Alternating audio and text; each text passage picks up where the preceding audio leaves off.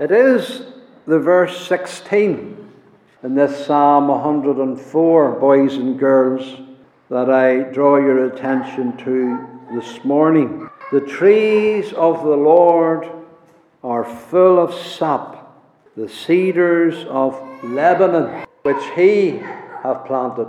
God's planted them. Lebanon forests, they're not so great today, but in ancient times, in Bible times, they were massive, lengthy forests with trees that were hundreds of years old. And they grew to enormous heights, and they had enormous circumferences, and they were full of sap. You could touch the bark, and it would be like touching sponge. So full of sap were they. They must have been a marvellous and a spectacular sight.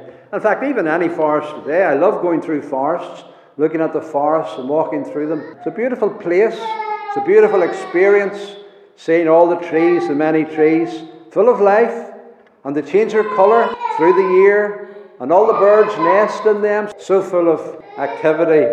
But you know, while the trees above the ground are massive and great, did you know that below the ground they're even longer and greater?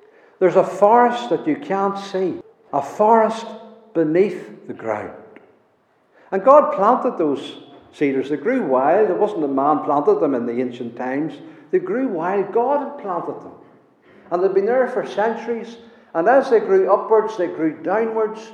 And the roots grew out and out and out and continue to do so. And it's massive beneath the ground. It's even more glorious beneath the ground. If it's full of sap above the ground in the trees, it's even more full of sap below the ground.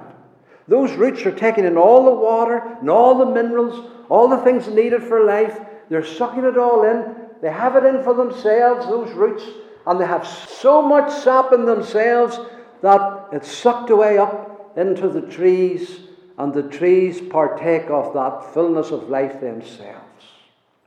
The real life is hid. The real life is concealed. It's beneath the ground. And you know that Christians are trees? He shall be as a tree planted by the river of water. The Lord is making us into trees, glorious trees that shall inhabit the new heavens and the new earth. These glorious saints of God, full of sap, full of life, full of vitality, eternal life, filling them, possessing them, as they glorify and magnify God in the new heavens and the new earth. But the life is not in ourselves. Paul said, your life is hid. It's not seen because it's in Christ. Christ is your life. He's the life that is hid.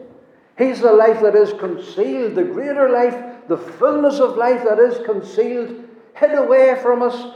But because we believe in him and put our faith in him, we draw from that life. And we partake of that life. And that life possesses us and springs up in us and grows up in us onto the eternal and everlasting life.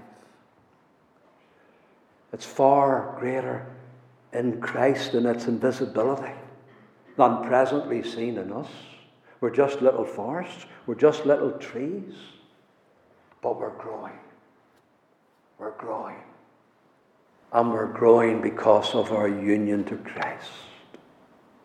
So that's why it's so important to believe in the Lord Jesus Christ. You don't get this life by yourself, by your good works. No, you only get it as you draw from Christ.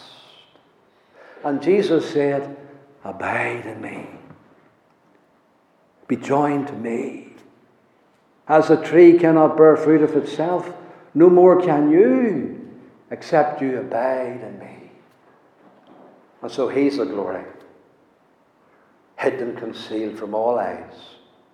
Men just see us. So may they see some sap in us.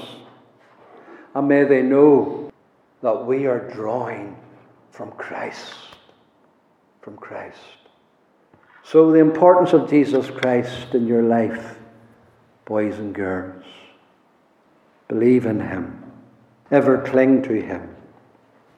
And may the Lord bless these words to you.